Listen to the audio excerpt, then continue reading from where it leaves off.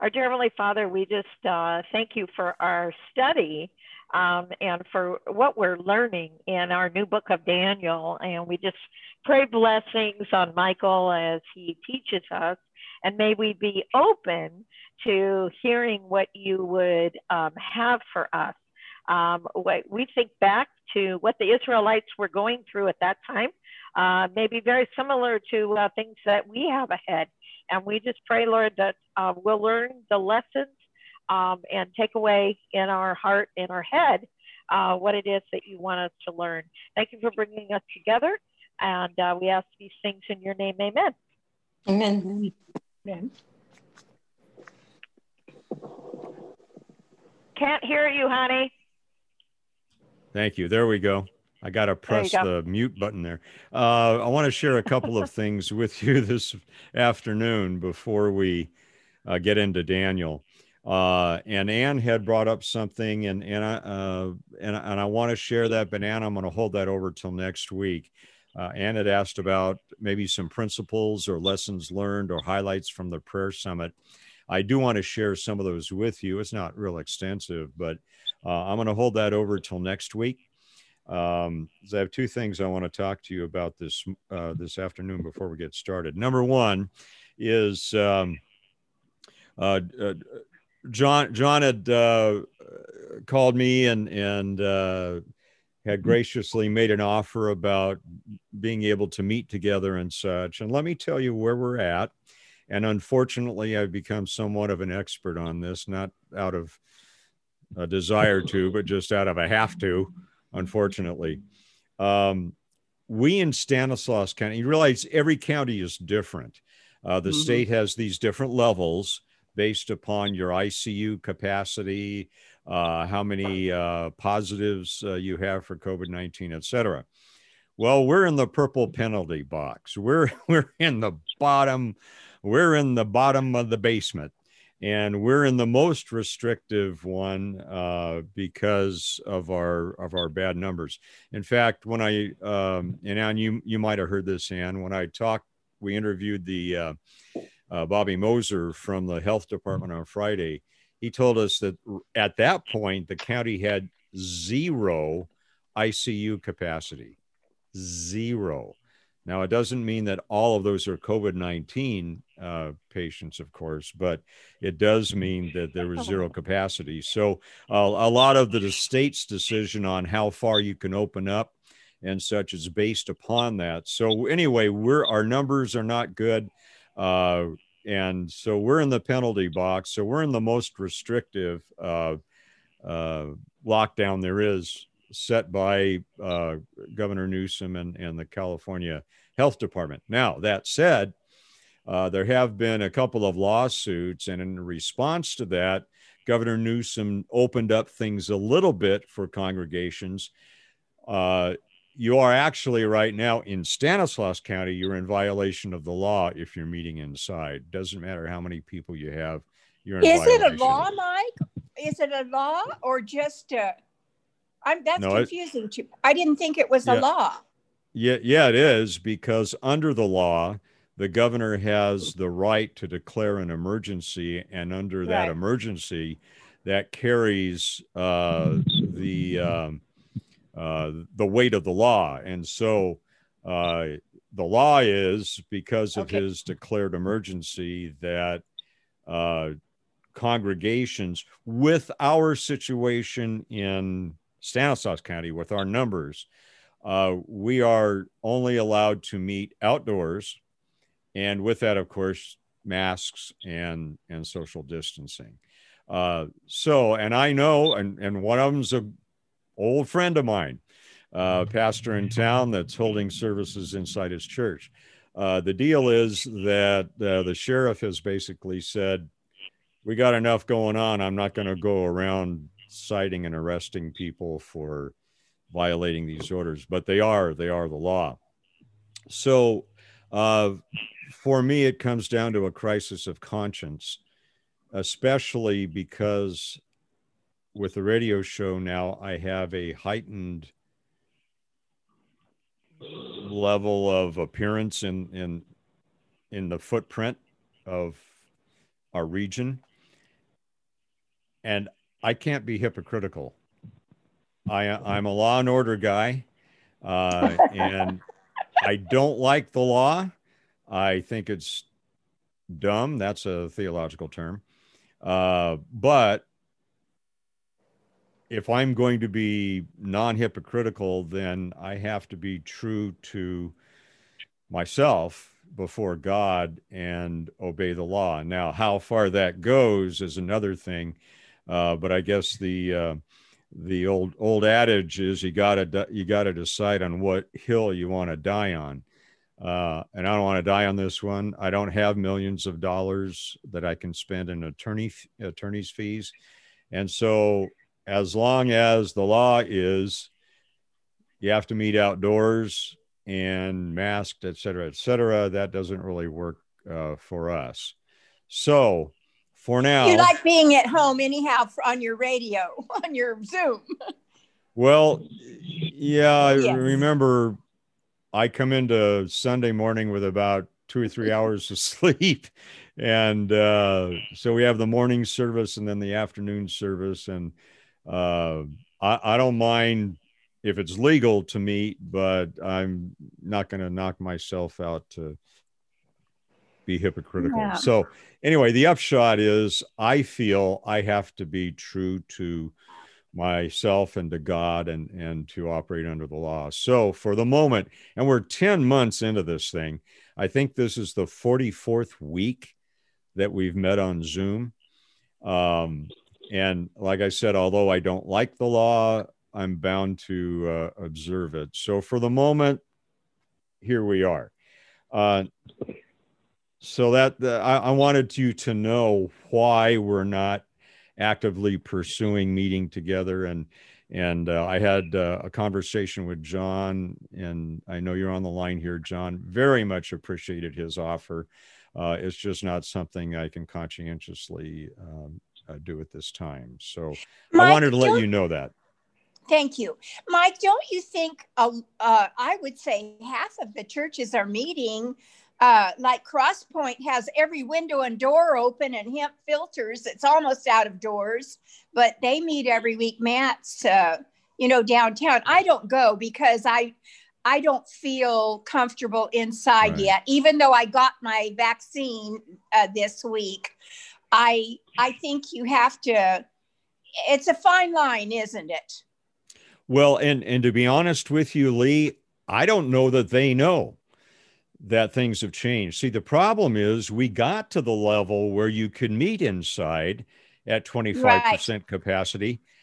I think a lot of pastors are not paying attention, don't know, whatever, that we've been knocked down a couple marks notches, and we're down. Yeah. So I think there are some that flat out don't know.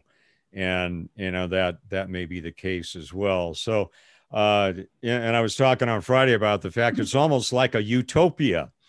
I'm yearning for the utopia where we can meet together, where Lori and I can go to a restaurant and eat together. And it's almost like this impossible dream that, like we're Don Quixote charging the windmills, it's just, we will appreciate things, Mike. I think I will appreciate church a lot more than I did. And the only restaurant we can go to for lunch is Verona's downtown down in McHenry Village. There, some of the restaurants are open, but I don't know what I should and shouldn't do, to tell you the truth. What is, you just have to follow your conscience, I guess. Yeah. And there is a point at which I will put my foot down and say, nope, sorry, willing to go to jail, willing to take the fine, etc. This isn't it. Not worth it. No. You know what I'm saying? I don't have, a lot of these bigger congregations, they have attorneys and insurance that pays for all that. Well, I don't. That could just put us out of the house. No, and you just don't know. Yeah. All right. So anyway, I wanted to let you know, just so we, once in a while, I want to let you know why we're doing what we're doing. So, you're not wondering. The other thing, and this is something that I would not so much right now as we're meeting, but as it occurs to you, I would like to ask for your prayers. We're only a week and a half into the radio show, and already we're being called names. We're being lied about. My producer is being harassed. A guy a little mentally off was using Facebook Messenger audio to call me up at 7:25 this morning and rail at me about the fact that I used to be a Big Valley, and you know, in the past, he said a pastor, not, I don't know if it's there or somewhere else, abused him, and so I mean he left me this long message, and you know, F this, F that, and I'm going, all right. So the reason I'm telling you that is, number one, the spiritual warfare is really heating up, and when you take on a talk show like this, you become what they call a public figure. And so by law, I have no recourse. Anybody can lie about me. And I have no recourse because I'm now a public figure and I can't sue them. And I have no other recourse other than, you know, to pray that God will shut them up, which is a theological term as well. And so I would just like to ask you for your prayers for protection, for myself, for my producer, his name is Mike as well, for Lori and our family. And then after this experience this morning, I'm not answering the phone right away anymore. And I am bowing out of using Facebook Messenger. And the only social media we're doing is for ABC and the ministry and the radio show, just to post things, but I'm not having any conversations. So if you notice that I'm not engaging on social media, it's to protect myself and my family. And it is not that I don't love you. I do, all of you. And it's not that I'm trying to avoid you, but it's at the point now where I have to draw a line, and for my welfare and the welfare of my family and my producer. It's amazing, Mike. You're getting harassed for this. Is a secular show, isn't it? It's not anything to do with. Wow. Yeah, that's amazing. Well, I mean, I'm open about the fact that I'm a pastor. We had Darius Crosby on this past week, but it is not a religious show. It's not a Christian show. It's a secular show. Yes. So anyway. If you need me, please text me, or you can leave a voicemail message or email me. I will get back to you, but I am not, you'll notice I'm not going to be answering live. And so if there's a little bit of delay, I apologize for that. But so anyhow, I want you to know that, so you don't feel like I'm ignoring you or whatever. I'm not. I'm just putting some protections in place. Okay. So anyway, I just wanted to be okay. You can always reach out to me, and I can probably, my husband usually picks up when I call. So if you need I answer my wife right away. Just want to let you know that. If you need to, that is another alternative. Most all of you have my number. Right. Well, if I need you, I text you. You normally answer my text pretty quickly. I'm a text girl. Yeah. So really, text is the best way. Is this the Mike show? The Mike show you're talking about? The Mike show. Mike Declan show, yes. Yeah. Mm-hmm. Oh, okay. Well, and Pastor Mike, it's interesting. Two things. I do know you had mentioned, I don't know if you mentioned here or the first show, but anyway, you'd mentioned there wouldn't be a lot of Christian talk, faith talk. Darius did do a lot of, he even said he was preaching. I thought, oh, Darius, don't do that. Because I knew, but the only time we even know you're a pastor is when they introduce you, because you've never said much of anything. But Yeah, there I don't. is those people that probably like the guy that called you this morning, that he's angry at everyone, including, Right. it doesn't matter who. And you do have to protect yourself from those kind of people. Yeah. Are you still taking calls at the radio program? Yes. That Yeah. you're doing a But they're screened. screening. My producer Yeah. is screening them right now. Yeah. Very good. Very And, But good. you got what, 3 calls on Friday, honey, and Yeah. none of them And could go on the he air because they rejected were all of them. rambling? Oh, really? Yeah. Oh, Yeah, okay. because they were way out in outer space somewhere, and so he rejected all 3. And Brenda has been trained by my producer. She'll be doing some call screening for me in the near future. Oh, all right. And, yeah. I'm a little nervous. That's Yeah. funny. So what's interesting is, and I'll get to Daniel here in a minute. Everything that goes on the air comes from here in our front room. Yeah. Everything, even the phones. And they are put out over the internet and shared with Brenda or my producer Mike. But there's one signal that comes from here that goes to the transmitter. And so it's been a wild ride technically to develop all the internal systems that have to happen to make that. So that's been exciting for me. I enjoy technology and the challenge of it. Yeah. But it's been a little bit hairy getting it up and running, but I think we're hitting stride. So anyway, Well, Pastor upshot of Mike, it is, go ahead. It's interesting because Friday you talked about not taking offense. Yeah. Yeah. So, and then you've said in the past, being a policeman, I mean, you can't take offense or else you would probably have been offended your first day and every day after. Yeah. So you've got good training or experience on letting it go, although I know, after a while it can rub you a little raw. Yeah, well, that's just, as you say, that's been a lifetime of learning how to do that. And it's well, not you're that one of the few people I know that I'm not saying you're perfect at it, but understand where people are coming from. And that's to be the key. able, and so then, it's about them, not about you.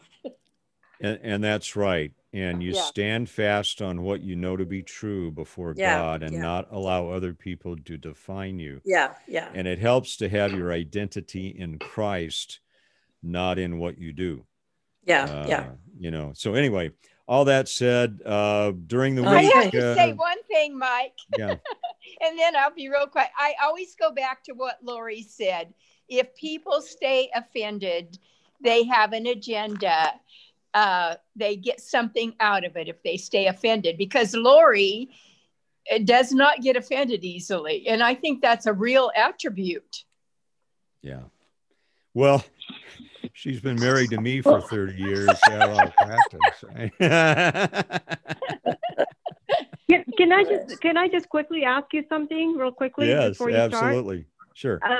I'm just thinking about, what's your objective? What was the reason for you to start this show, and what is the solution, for this show for the future? So that way, I mean, me, as far as someone who, is going to pray for you, would like to know, what is your objective and what's the solution? What's the outcome? What do you want out of this show? So that way, the attacks, that you get, won't be in the way of it. So, and I think that way. Mm-hmm. Roshni, that is an excellent question. And let me answer it in briefly, but in sufficient detail to address it. This has been brewing for a long time. I've been guest hosting and doing specials on the station for, I don't know, 6 years, Lori? I don't know, 5-6 years, maybe more. And there have been several attempts and offers for me to do a daily show for a long time. None of them have panned out. That's just radio. That doesn't bother me at all. This came very swiftly all of a sudden. And I prayed a lot about it. And God gave me a different way of looking at why I'm on the show. Yes, it has some personal satisfaction because 45 years ago, this is what my degree was in, broadcasting. Okay. And I'm finally having, on a regular commercial radio station, they've gifted me with my own show. That is, that's a dream come true for me. That's not the driving thing, however. What God pointed out to me, and I really hadn't gotten this until right before I accepted the offer, what God really relayed to me was, I need you to be a man of peace in a world that's full of hate. I need you to be on the air and exhibit and reflect my character as best as I imperfectly can as a man of peace, to allow people to express their opinions without crushing them, without making them feel they should feel guilty for having those opinions, and to be somewhat of a salve, an ointment, a balm of Gilead, so to speak. And I hadn't really thought of it that way. And the way the vice president of this region and my producer put it to me was, we know who you are, and we don't want you to avoid being Pastor Mike on the show. Just when it's appropriate, play that card. We want you to be you, and you bring so many different perspectives to the show. You've been a cop, you've been a fire chief, you've been a magician and ventriloquist, you play French horn and trumpet, and you've been in a vocational pastor for a quarter of a century now. We want you to no one else has that they know has those perspectives. We want you to bring that to the show and be a peacemaker, so to speak, so that people feel comfortable with you and expressing what they ever. You don't need to agree with it, but we know you'll give them a dignified response, and you'll not belittle them or tear them apart, or unreasonably affirm things that you know not to be true. So, Roshni, that's a long answer to your question. The end game here, from what I am hearing from God, is to be a man of peace, to bring God's peace to a world that needs it, under cover of the Mike Douglas Show, Monday through Friday at 3 p.m. Okay. Does that sound? Awesome. You are very. That means that's awesome, and I think that's an advocate for humanity that you've been chosen by God to do that. So now you've got accountabilities behind you, that what you've just mentioned, to see that is the calling that you're to live for in this world.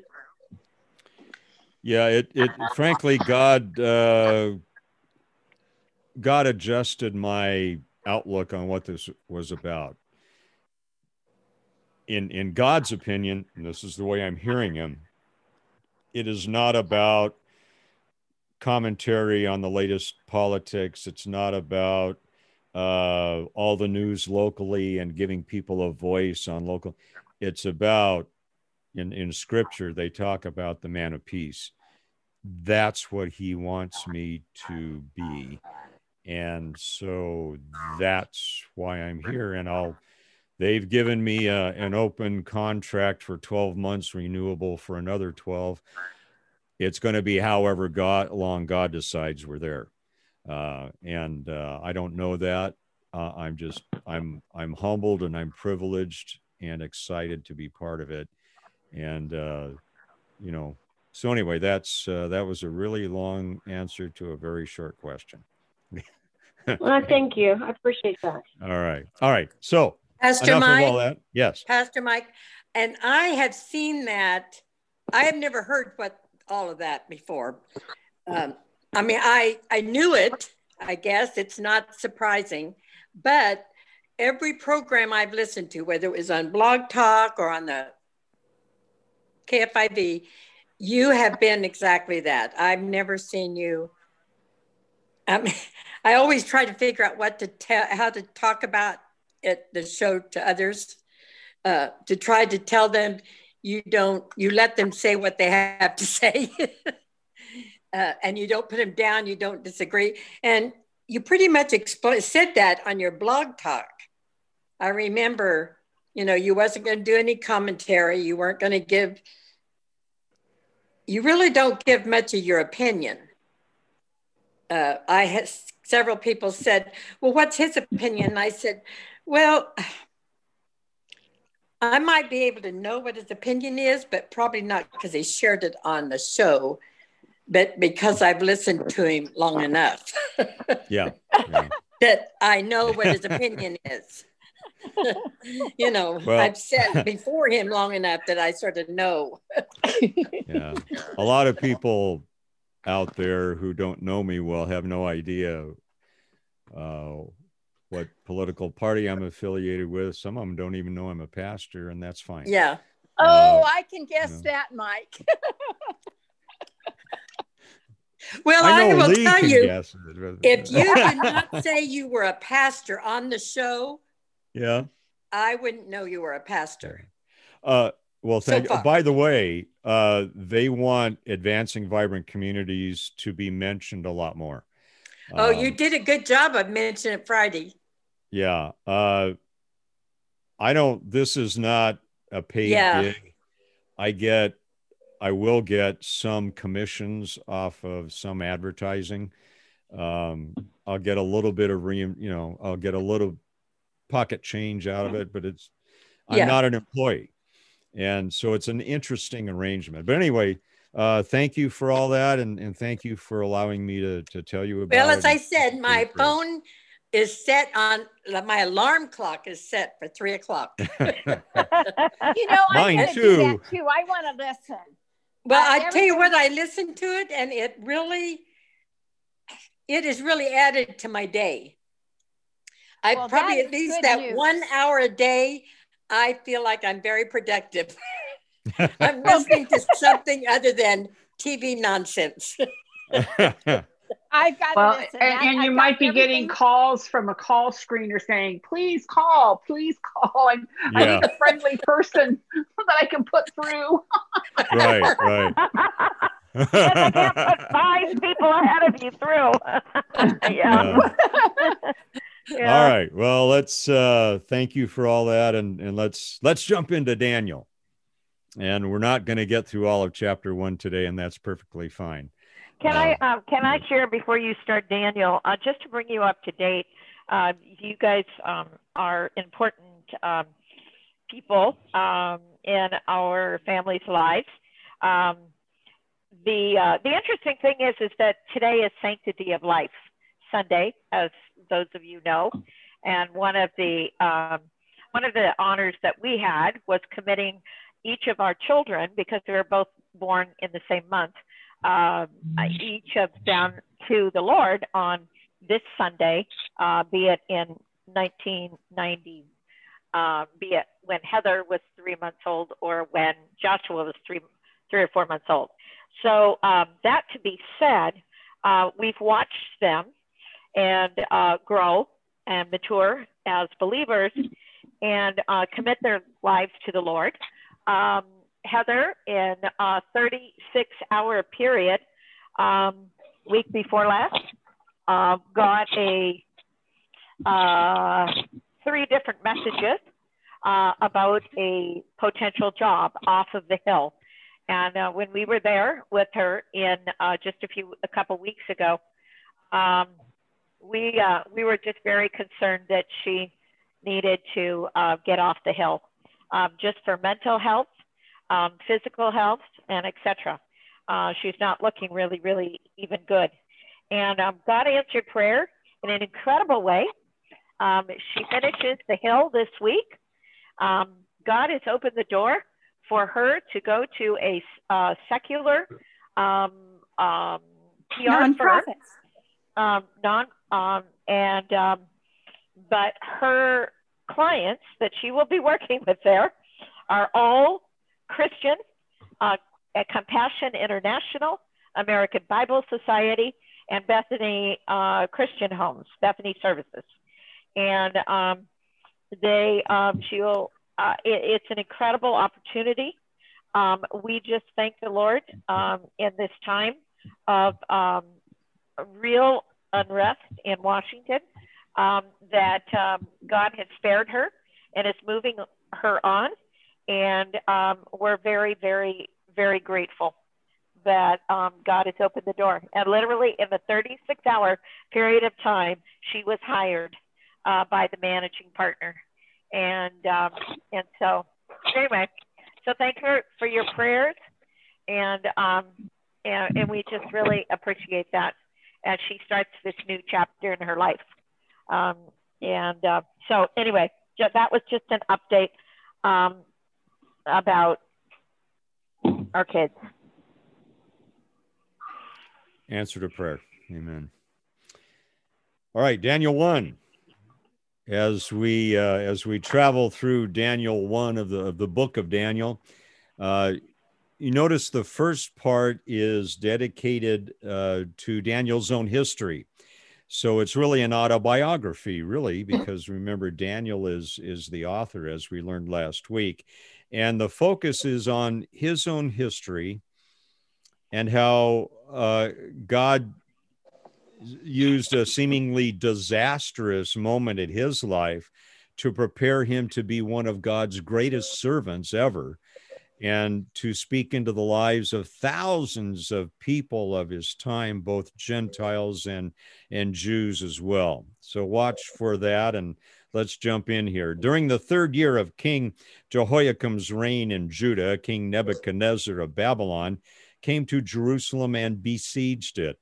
The Lord gave him victory over King Jehoiakim of Judah and permitted him to take some of the sacred objects out of the temple of God. And I've jokingly mentioned, God can use anybody, even that donkey back in Numbers 22. And that's Lee's favorite story, right, Lee? That's still pretty heavy.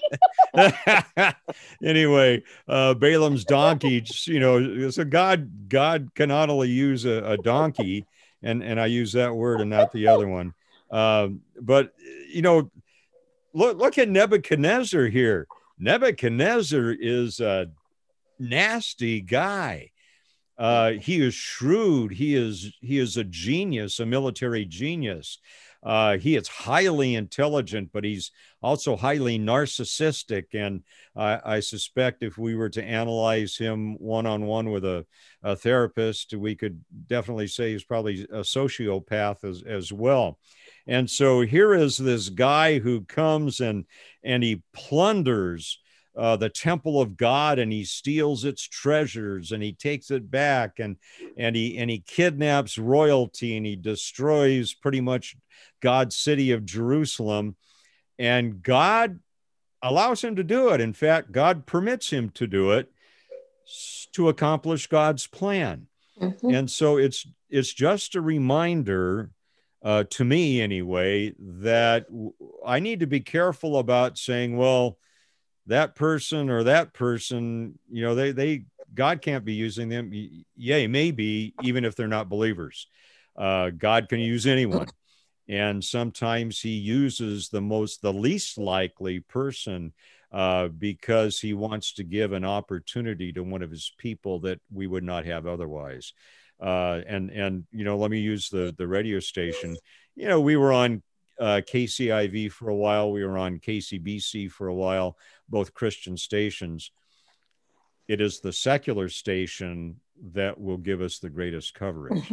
Yeah. And, you know, like I said, and it's a matter to me of, and this has really come home to me over the past year or so. I really need to pray, and we've discussed this in our pastor's prayer time, to pray to see the situations before us through God's eyes, not our Yes. eyes.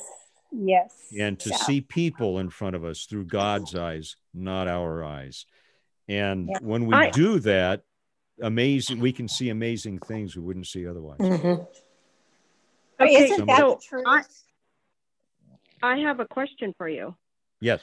And I, you know, honestly, this is really in my heart, and it's because I'm hearing this from the religious perspective. Okay. So what you're saying, yeah, I believe God can use anyone, you know, secular people and Christians, all right. And we've seen that over and over again in the Bible. And so when I go to work, I always say, God, your will be done, you know, because I work with different personalities from different cultures, from different age groups. And I mean, you name it, I work with them. All right. So my perspective is always let your will be done when I go out there in the field, working with so many different personalities. Now, I never say God changed their heart, but guess what? I am seeing that like with this whole thing with politics, where Christians are praying for God to change particular people's hearts. I don't agree with that, because God's will is being done. He's the sovereign God. So if we're going to say that from man's perspective, I honestly don't agree with that. We should be saying that because God's using these people in this day and age for his purpose, right? So when you're saying that, right, I'm trying to understand when you're saying that, I agree with that. So why are we as Christians feeling that we should be praying to change a man's heart when we should be saying, let God's will be done? Because God is sovereign. Yeah, I think the intent behind praying for heart change is that people will respond to God. Not how do we know they're not? That's the thing. Well, how do we know? Because I know you and I had a conversation. Yeah. We don't know. Actually, are you thinking of that, what you told me? Yeah, and I'm hearing that often. And it's mind-boggling that we're saying that in our prayers, because we don't know the other person's heart. We don't know what the person is in their relationship with God. I would disagree with you slightly. Okay. We can watch I'm open. and observe. If someone is not reflecting godly principles, godly character, if they're rejecting Christ, we're obligated to pray for them. Okay. But the difference, and I maybe this is what you're saying. I think we need to be careful about praying that people will come over to our side of political perspective. Yes. Okay. In that vein, I think it's a matter of we're praying for God's will in their life, that they'll respond to God, not respond to me. And I think I mentioned this last week sometime, Ann, or maybe it was the week before on the air. I'm not here to fix people. I learned that a long time ago. God fixes people. I will pray for them, that they would turn their lives over to Christ. But I think we're on thin ice when we start to pray that God would give them our point of view. I want them to have God's point of view, because my point of view may be mistaken. You know what I'm saying? So I agree with you in principle, Roshni. But in terms of application, I think, you know, for example, this, I'll tell you, I don't know if I mentioned this or not, but, you know, 7:25 this morning, a somewhat mentally disturbed person called me. I tell you about that.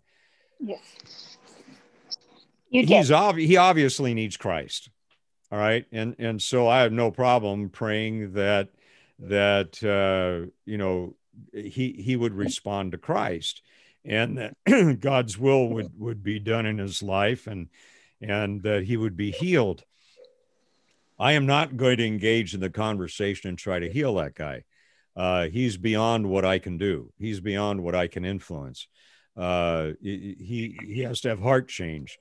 The Bible tells us that the heart is wicked, and that comes from the Garden of Eden. We are not naturally good. We are not. We are naturally self-serving. And so it is the Holy Spirit within us that gives us the ability to have an initial reaction of sacrificing for others, to submit to one another out of reverence for Christ, to sacrifice something of ourselves to see Christ's influence brought into another person's life. And that's one of the tenets of advancing vibrant communities. So all to say, I think I understand what you're saying, and I hope I've answered your question. Yeah, I agree with you. If someone is rejecting Christ and they do not have, Christ in them, right? You could see by their, behaviors. I mean, not just because if they don't have Christ, but I'm saying when they're rejecting and they're very aggressive, against it, right? Yes, I see that would be a good prayer to pray that, that God, work in them. To see the truth, about God. And it's a very, I have to ask God how to pray about that. Sure. Because each heart is different. Only God knows the heart. Mm-hmm. So, and I can see that point. But you see there's people who have good intentions and they do know God and they do believe in God and Christ. And yet we say to change their heart. I think that's very, I'll be straight open. I think it's condemning God in his purpose through that person for God's will to be done. So I think as Christians, we're doing that lately, and I'm observing that often. And I think it's very, I think honestly, it's condemning God when we do that. That's my, thought on that. Yeah, because God can use anyone. I got to be honest. I'm not following you. Well, I can't go into names and stuff. That's why. But I want to just say that I think when we're saying God changed someone's heart, that God is using for a purpose, we have to be careful as Christians.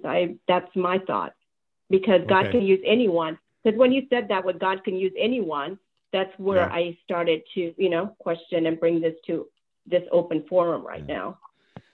Well, and maybe we need to have a private conversation again. I'm not quite following, and that's me. That's not you. I'm not getting it. Okay. All right. Well, I just don't want to be critical. Anyway. That's why. Okay. All right.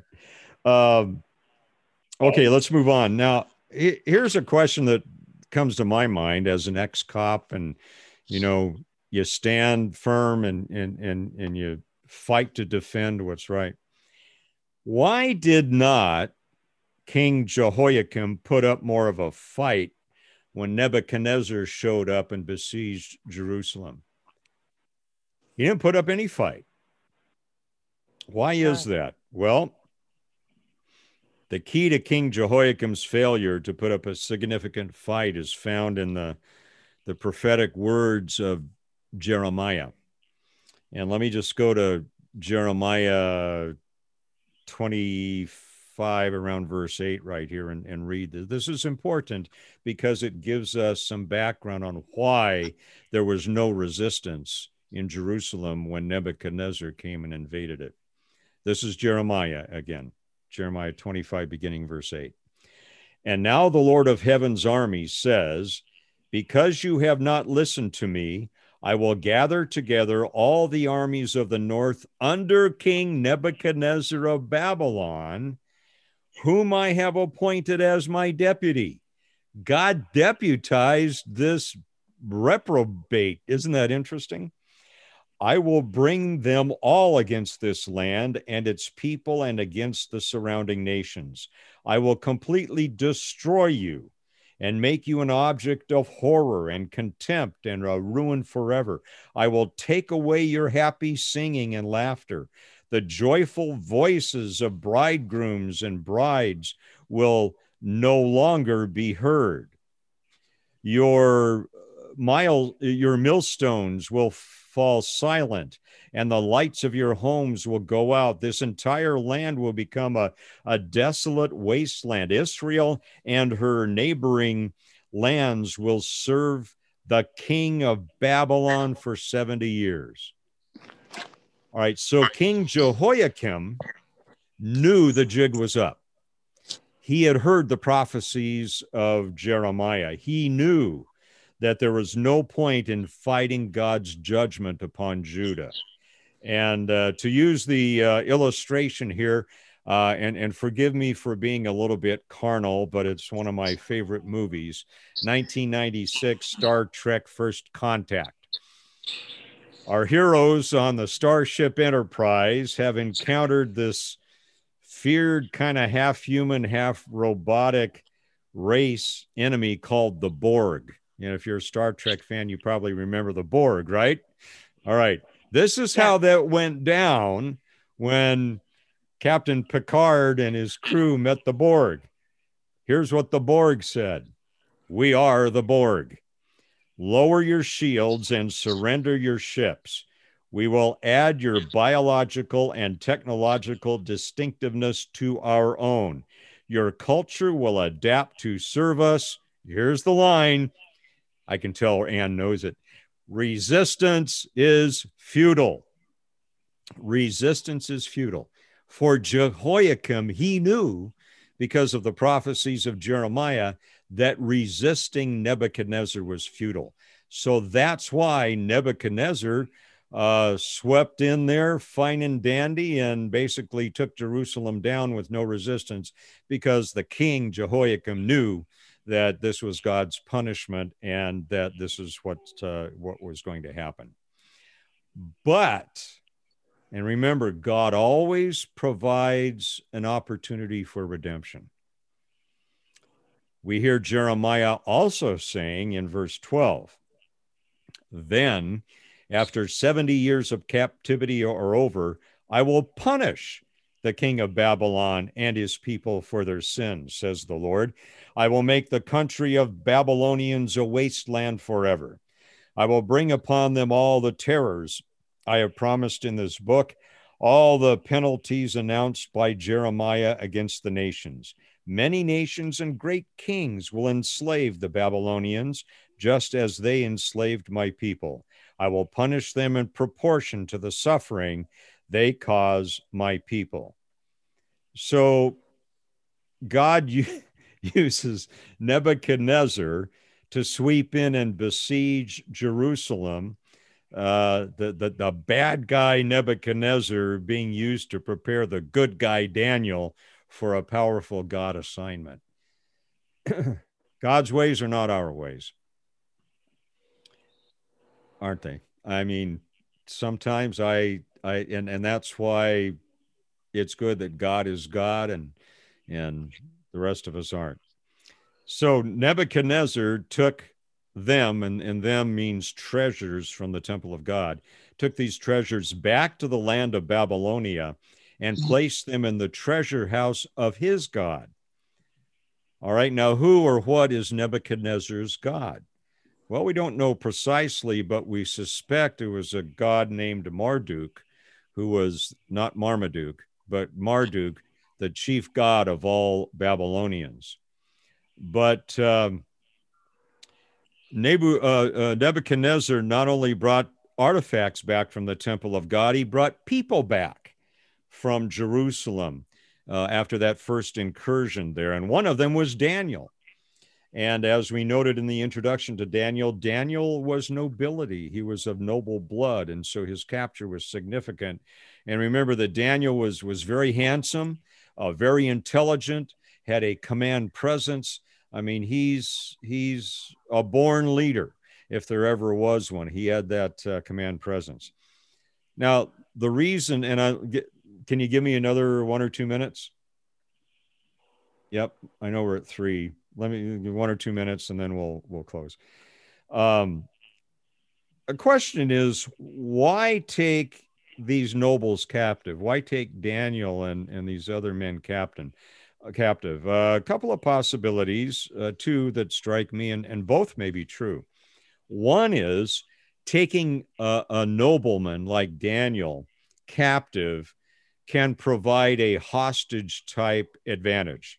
In other words, if Nebuchadnezzar is looking to get something, he's got their noble hostage, and perhaps he can, with that hostage taking, get what he wants. I think the more likely scenario is Nebuchadnezzar wasn't stupid. May have been a sociopath and mentally off, but he wasn't stupid.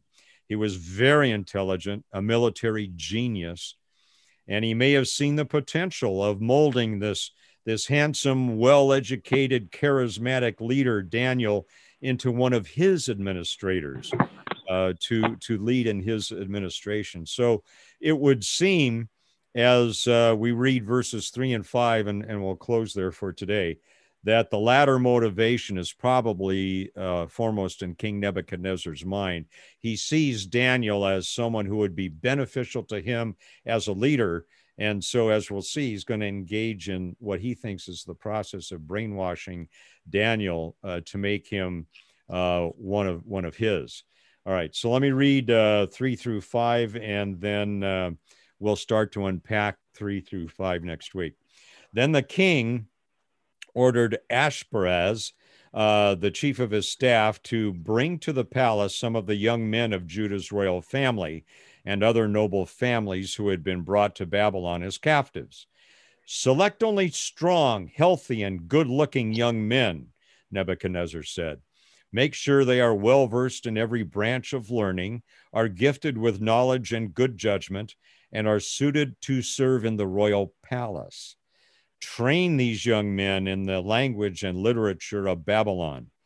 The king assigned them a daily ration of food and wine from his own kitchens, and they were to be trained for 3 years, and then they would enter their royal service.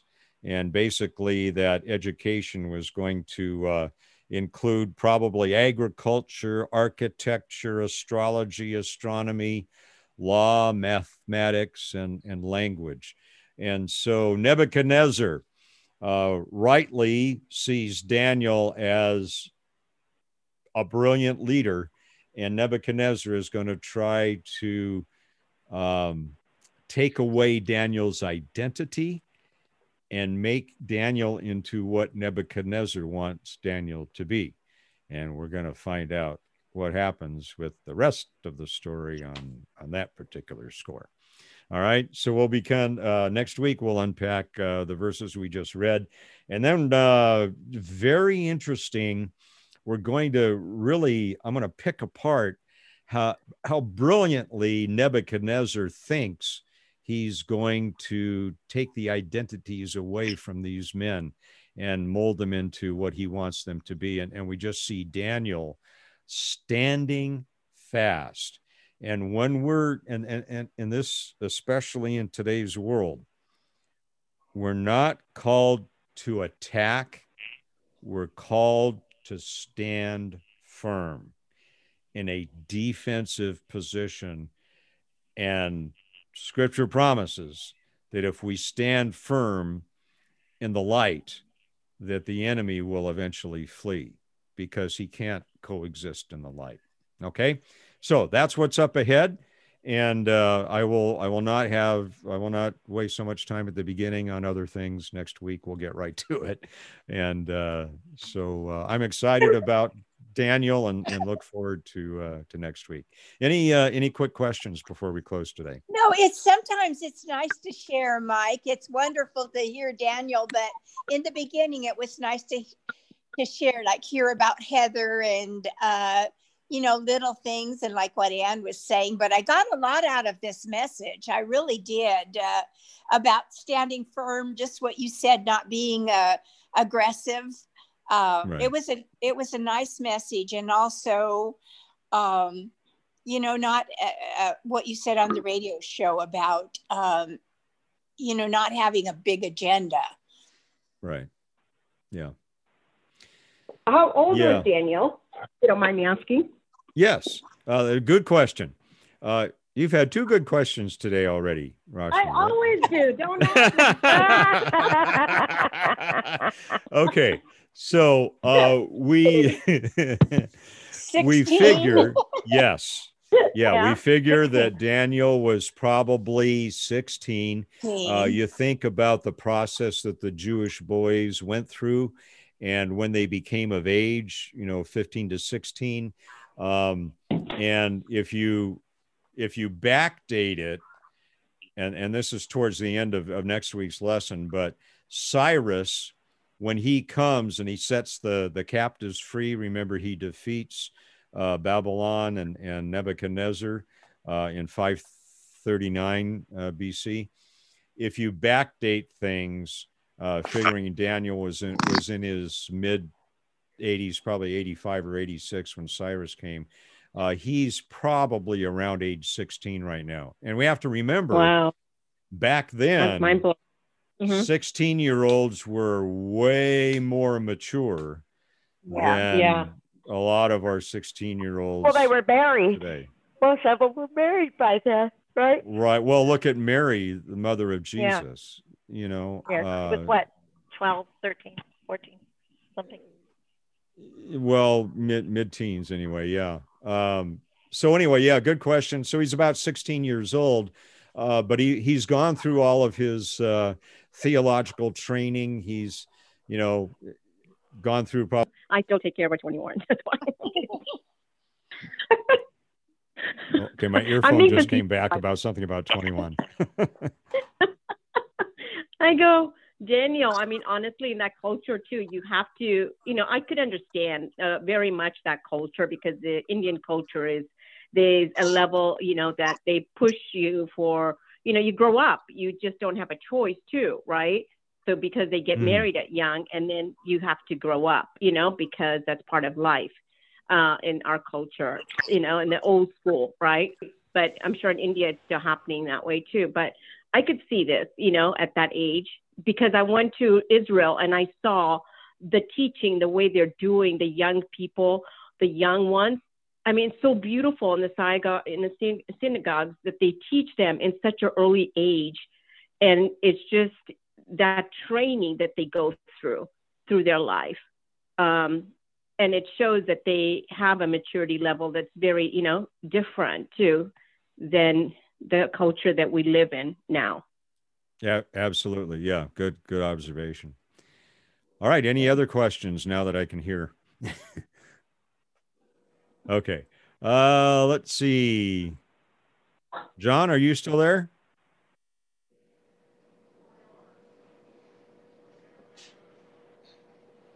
All right. Roshni, how about, would you close in prayer today? Anyone needs prayer, real quick one, that I could just pray before I end? I just want to pray for someone who needs really deep prayer or something short. No? Okay. So I'll just close then.